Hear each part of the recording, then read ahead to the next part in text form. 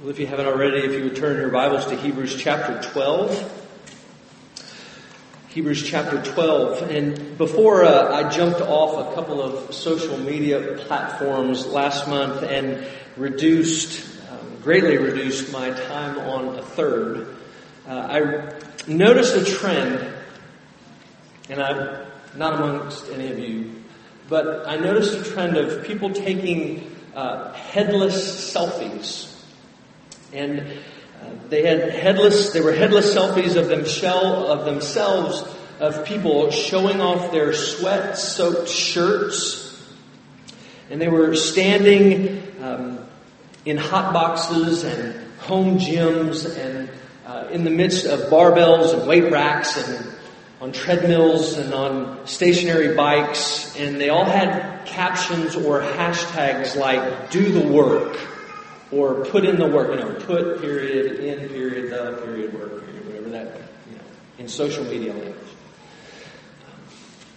And I was reminded, as I was noticing that, I was reminded of these pithy motivational declarations and affirmations that were very, very popular, or have been very popular over the last 30 years. And then I began to do a little research, or kind of look and see if I could remember any of them. And I ran across more than I had remembered. Statements like this. I saw phrases like "earned, not given," "go hard" or "go home," "failure's not an option, it's a step," "victory is paid for in sweat, courage, and preparation," "giving up is simply not an option," "success isn't given, it's earned," "think training is hard, try losing," "you don't get it by wishing, if it doesn't challenge you, it doesn't change you, make it burn, work hard, dream big, dedicate yourself, just do it." And of course, if the last one doesn't give it away, there are others that you probably remember, and you know that the company responsible for all of those and many others, right? Marketing geniuses, because we're still talking about it. And I begin there because if we were to summarize these two verses in Hebrews, if we were to identify the purpose or what the writer was attempting to communicate, they would sound much like a slogan. It would sound like a slogan, but probably a slogan that was axed early on in the marketing process. It definitely wouldn't have made it on a shirt because it just doesn't have that oomph behind it. It doesn't have the selling power that these other statements have, even though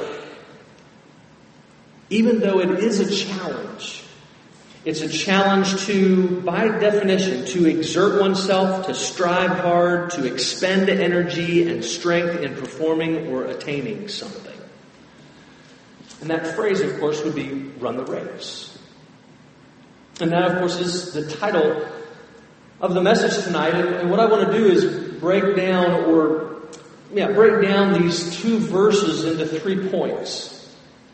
The first is, I hope that we'll see the challenge that's given. I want us to see the course that's been set. And then finally, I want to see, as I mentioned to the children, the champion that's been crowned. Okay, the challenge that's been given, the course that's been set, the champion that's been crowned. It is in the back of your bulletin in outline form there. If you wouldn't mind, let's stand one more time in the honor of God's Word. Let's read these two verses again so that they're fresh on our minds. You can hear now the word of the Lord. "Therefore, since we are surrounded by so great a cloud of witnesses, let us also lay aside every weight and sin which clings so closely, and let us run with endurance the race that is set before us, looking to Jesus, the founder and perfecter of our faith, who for the joy that was set before him endured the cross, despising the shame, and is seated at the right hand of the throne of God." The grass withers and the flower fades, but the word of the Lord endures forever. Let's go to the Lord in prayer. Father, and this is your eternal, infallible, and inerrant word. We would ask that by it and your Spirit you would challenge us and strengthen us, encourage us, and give us rest for our souls. Use me in these moments as you see fit. And it's in Jesus' name and for the sake of His church I pray. Amen. Amen. You may be seated. So let's look first at the challenge that's been given. It's the same challenge. It's not a new challenge. It's the same challenge that the writer has been challenging us with for almost most of the letter. The language has been different and is different tonight, but the point has been the same. Earlier we've heard things like pay close attention. We've heard don't drift.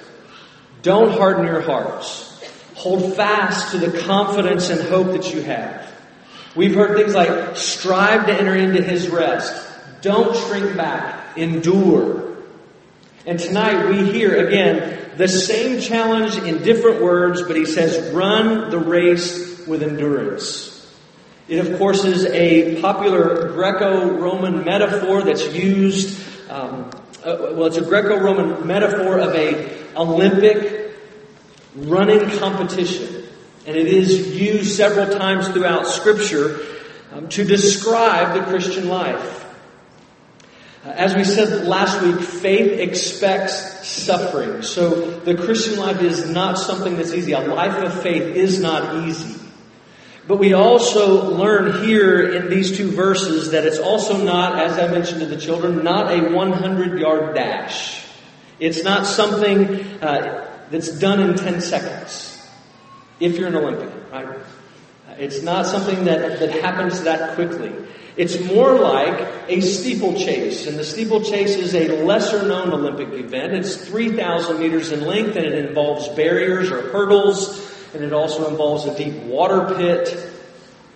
But even more than that, it's more like, if we were to really think about it as we consider what the writer is saying, the Christian life is more like what's called the Hurt 100. I don't know if any of you have heard that before, but the Hurt 100 is a 100-mile all-terrain cross-country race through the backcountry of Hawaii.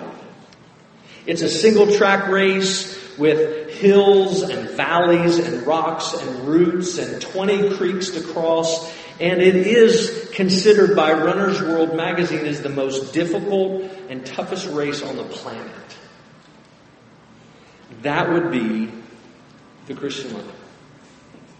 Right? It's the writer is using this metaphor to lay down the challenge to strive hard, to do the work, to put in the work, to go hard, to expend the energy necessary to live the Christian life, to live that life of faith that we've been talking about.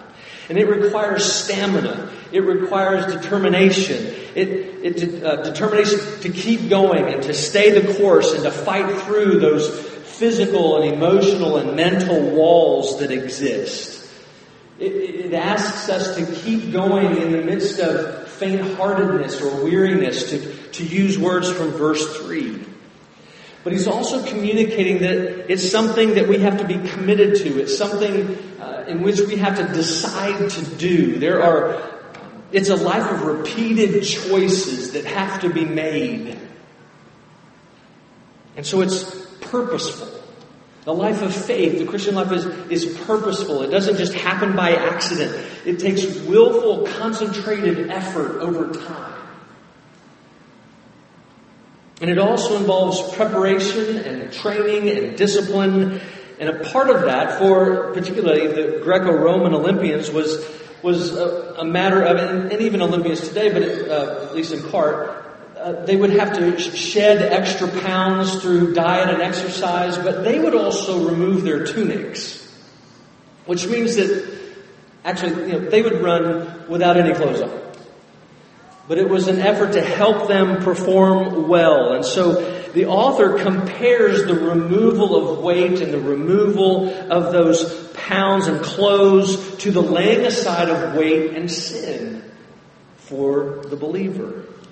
It's necessary for the believer to shed that weight, to shed that sin, if they are to press on, in Paul's words, to press on to the goal of the upward, or to the goal of the prize of the upward call of God in Christ Jesus.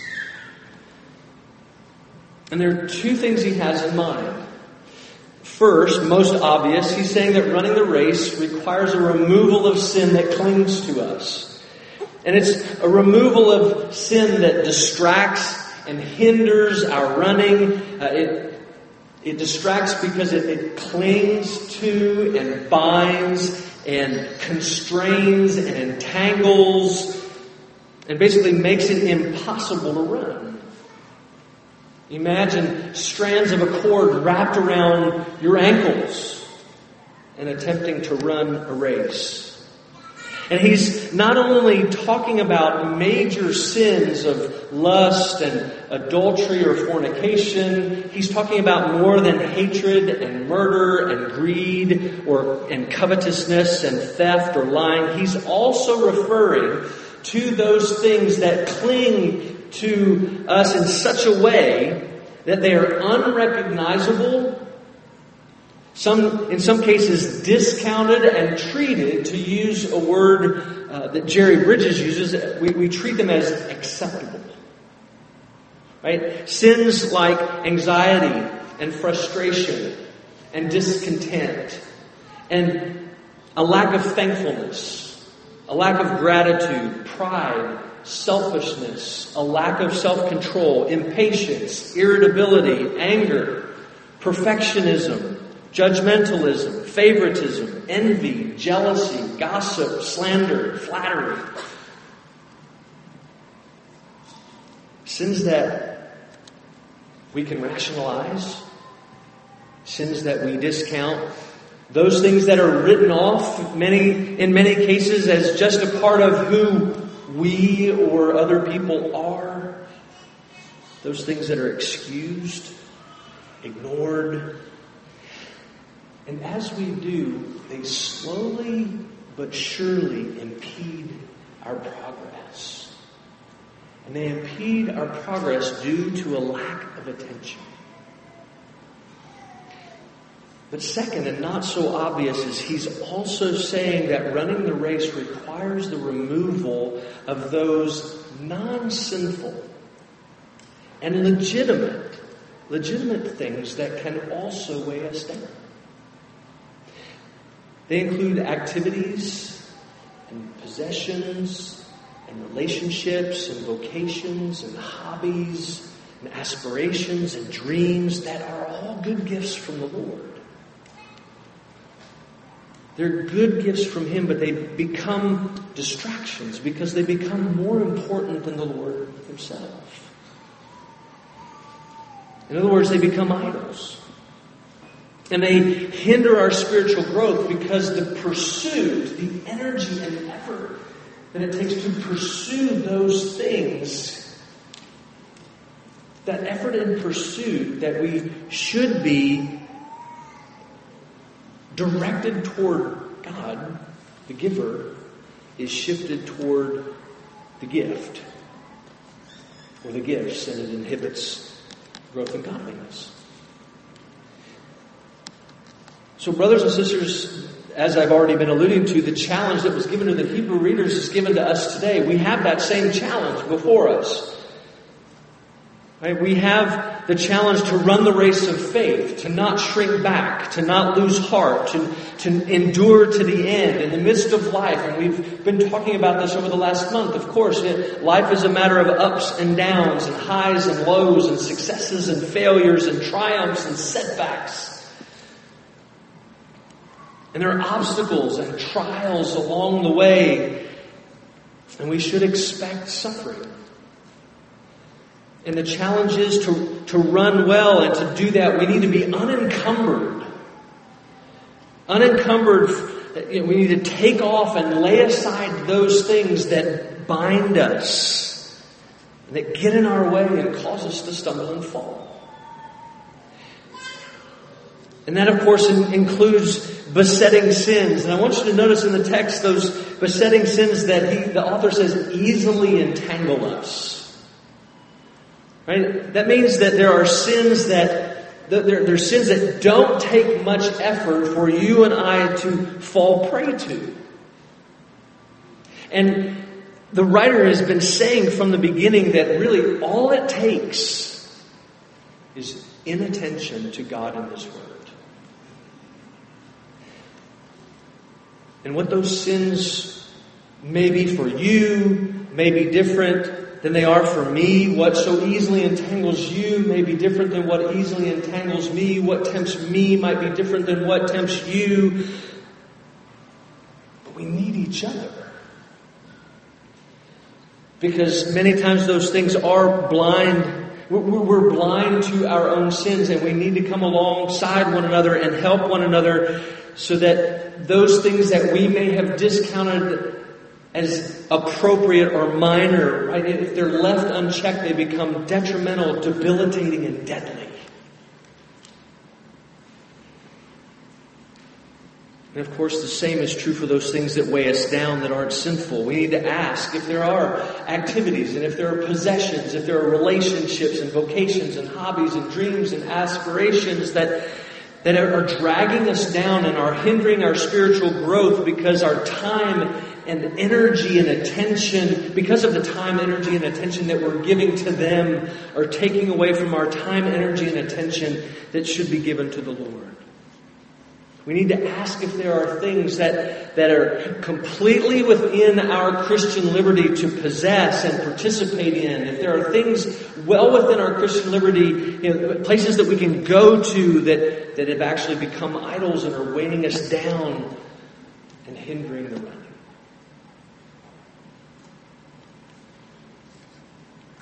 We may need to make a list and run through that list and ask of each one, is this something that is helping me or hindering me? Is it helping me run or is it hindering my running? And we must make willful, concentrated decisions and be purposeful in the hard work that we exert to run this race that we're called to. Because we're called to run it, we're called to endure, we're called to finish. So we're given a challenge. The challenge has been given. But notice too, secondly, that the course has been set. And there are two parts to this as well. First, notice that he says, therefore, since we are surrounded by so great a cloud of witnesses, let us also. The metaphor he's using involves an arena. There's a large arena, and that arena is full of onlookers. Full to capacity, standing room only. And they're there to cheer and encourage the runners on to run that steeple race, that cross-country endurance race. But what's different, as I mentioned to the children, what's different about this crowd is that they've all run the race before. They have run the race themselves. They've run the race and they've finished. And he's specifically talking about those that we've just read about in Hebrews chapter 11. Right? He's just listed these stalwarts of faith, and he says, since we have this great cloud of witnesses. And so he's saying to all those who are reading that you're not running alone. This isn't a race that we run alone. But it's more than a running club or a running fraternity. We're talking about a family. It's the family of God, and we're running together. And those who have run before us are cheering us on and encouraging us as we run now. But as William Lane points out, he says the emphasis falls on what current Christians see in the host of witnesses rather than on what the host of witnesses see in current Christians. In other words, the great cloud or crowd of witnesses who are cheering the runners on, how they're doing that or how that takes place is we know that they're cheering us on as we look and read and listen to their stories and their witness to what it means to run the race of faith. Right? We read, it's what we just did. As we walked through chapter 11 and we read those stories and we heard of all the things that they had done and what the Lord had done through them and for them and how that they had persevered in the faith. And as we were reading those stories were uplifting and encouraging us. That cloud of witnesses was comforting us as we ran. But notice, secondly, right, because they're the ones who have exhibited, they've been examples of what it means to live by faith. And we read those stories and we think, I want to do that. I want to live the life of faith the way they've run. But notice, secondly, the writer says, let us run with endurance the race that is set before us. That is set before us. So the course has been set. And of course, the course has been set by God. And as the examples show us in chapter 11, they illustrate for us that the course is different for every believer. Right? The course is different. It's been set, but it's different. Some courses are longer than others. Some, of course, are rockier than others. Some of those courses have more hills than others. But each course is set.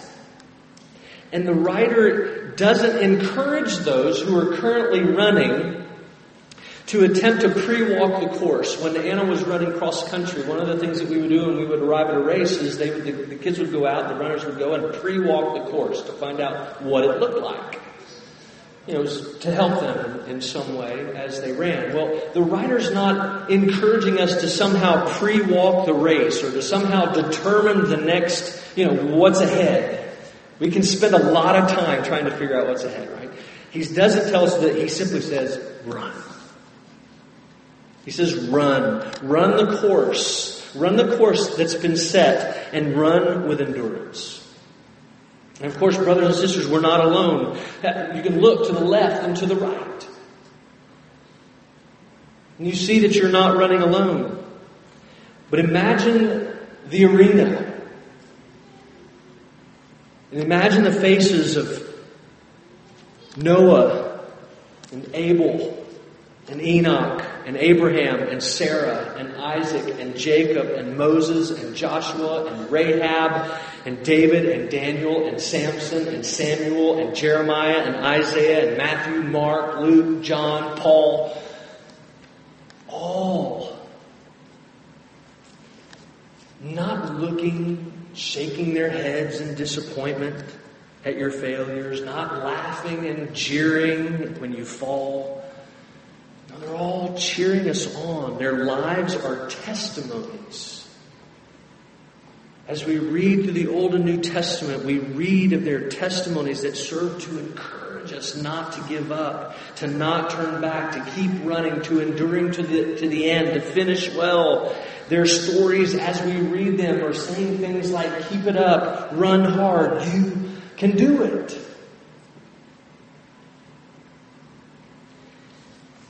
And of course the race is not easy. But dare I say that it's simple? And what I mean by that is that, right, we need to understand that the course has been set. Each of us has a course that's been set. Right? That course has been set prior to the foundation of the world, and those courses vary.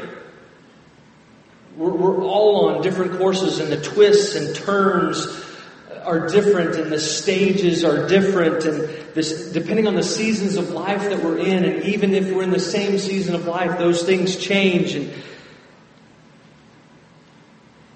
And comparing our courses or seeking to change our individual course and to make it easier or to make it more difficult is not a part of the challenge.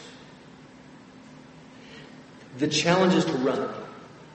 The challenge is to persevere. The challenge is to endure and to be faithful on the course that the Lord has set for you, and for me to be faithful to the course that He set for me. And to run that race, wherever that stage or whatever leg of the race we might be currently running.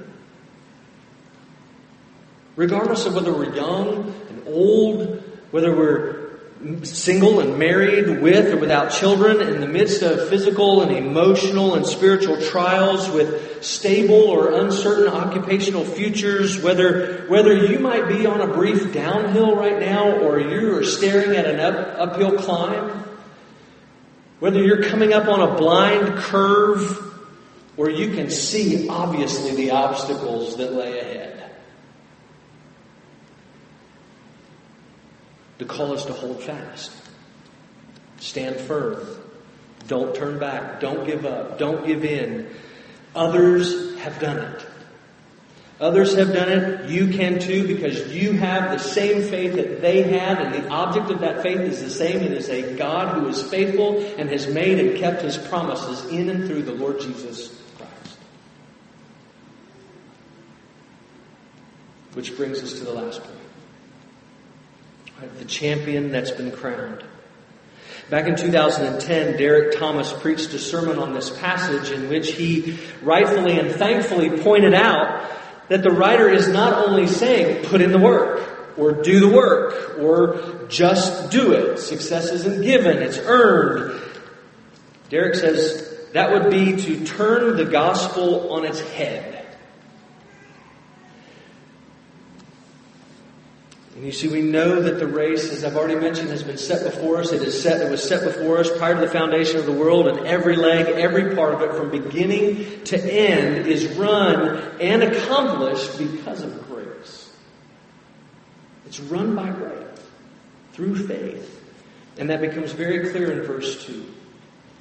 The writer says, looking to Jesus, right? Run with endurance the race set before us, looking to Jesus, the founder and perfecter of our faith, who for the joy that was set before Him endured the cross, despising the shame, and is seated at the right hand of the throne of God.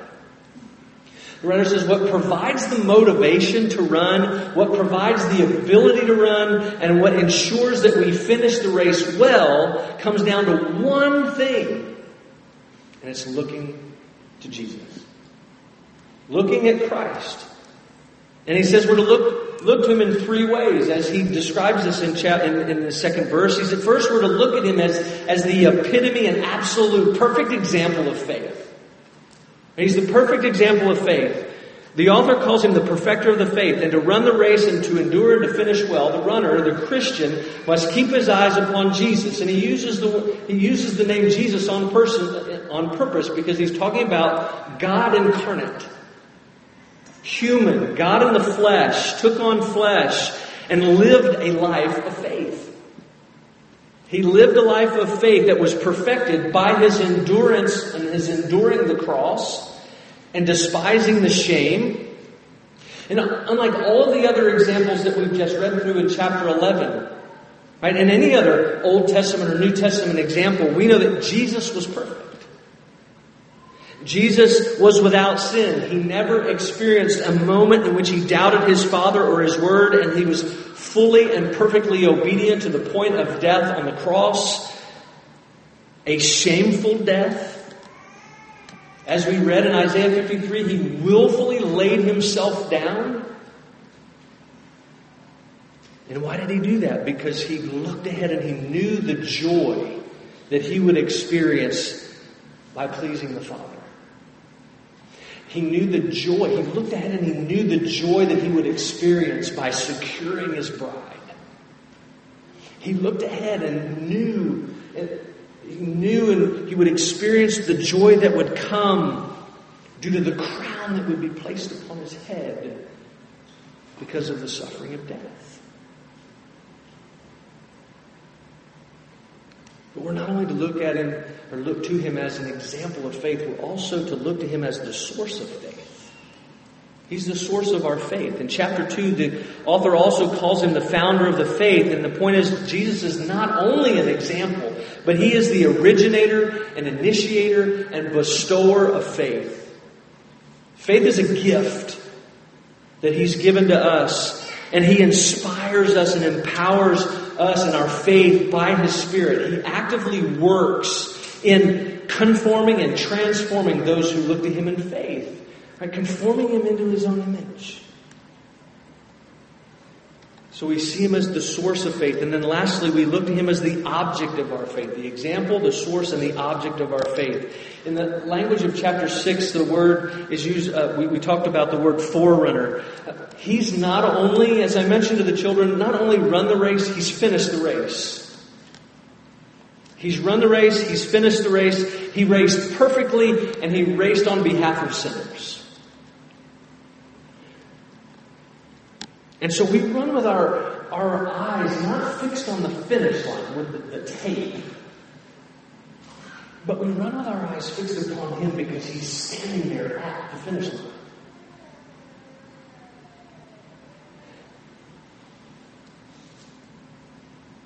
He's at the Father's right hand, as we've seen throughout our study, interceding on behalf of us, cheering us on. And we're running because of Him. We're running for Him. And we're running to Him.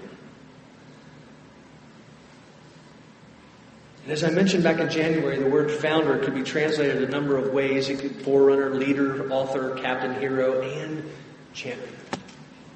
And I've used champion because it fits this metaphor so well. Jesus is the ultimate champion of the race. And He as the champion has been crowned. And brothers and sisters, He ran that race for us. Now I'm sure you all remember Paul's words to the Corinthians as he was encouraging them to press on, to live a life worthy of their calling. And he says this, he says, "Do you not know that in a race all the runners run, but only one receives the prize? So run that you may obtain it." Right? There's encouragement there. There's a challenge for us to run. We want to run. We want, there's a competition and we want to win. Right? That's how we are to run. No doubt. But we need to remember that while we are to run as if obtaining the prize is all riding on us and depending on us, we need to remember that and keep in mind that we would not run, we could not run apart from the Lord Jesus. It's impossible. So we run confidently in light of the fact that He is the only one who can and did receive the prize, because He is the only one that ran well enough to do so. He's been crowned. And brothers and sisters, it's a crowded platform. Because we're all standing on that first place platform with Him with medals around our necks, having been declared winners because of what He's done for us.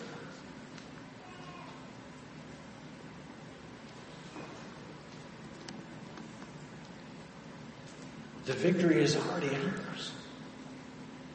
By grace alone, through faith alone, in Christ alone. And it's in that's how we run the race with endurance that's set before us, right? That's how we run that race that's set before us. And some of you are going, here he goes again. I know I've wrapped up sermons many times with these words. And I usually just do the chorus, but I want to do all three verses and the chorus because they fit this passage so perfectly. The hymn writer says, "O soul, are you weary and troubled? No light in the darkness you see? There's light for a look at the Savior, and life more abundant and free. Through death into life everlasting He passed, and we follow Him there. O'er us sin no more hath dominion, for more than conquerors we are. His word shall not fail you. He promised. Believe Him, and all will be well. Then go to a world that is dying, His perfect salvation to tell. Turn your eyes upon Jesus. Look full in His wonderful face.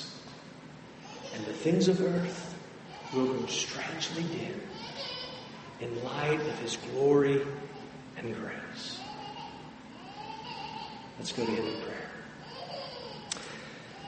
Well, Father, may we receive what has been preached with faith and love. May we lay it up in our hearts and practice it in our lives. Would you now, by your Spirit, help us to see and to respond? May we see all that is going on around us as a way in which you are bringing about your will and in which you are conforming us into the image of Christ.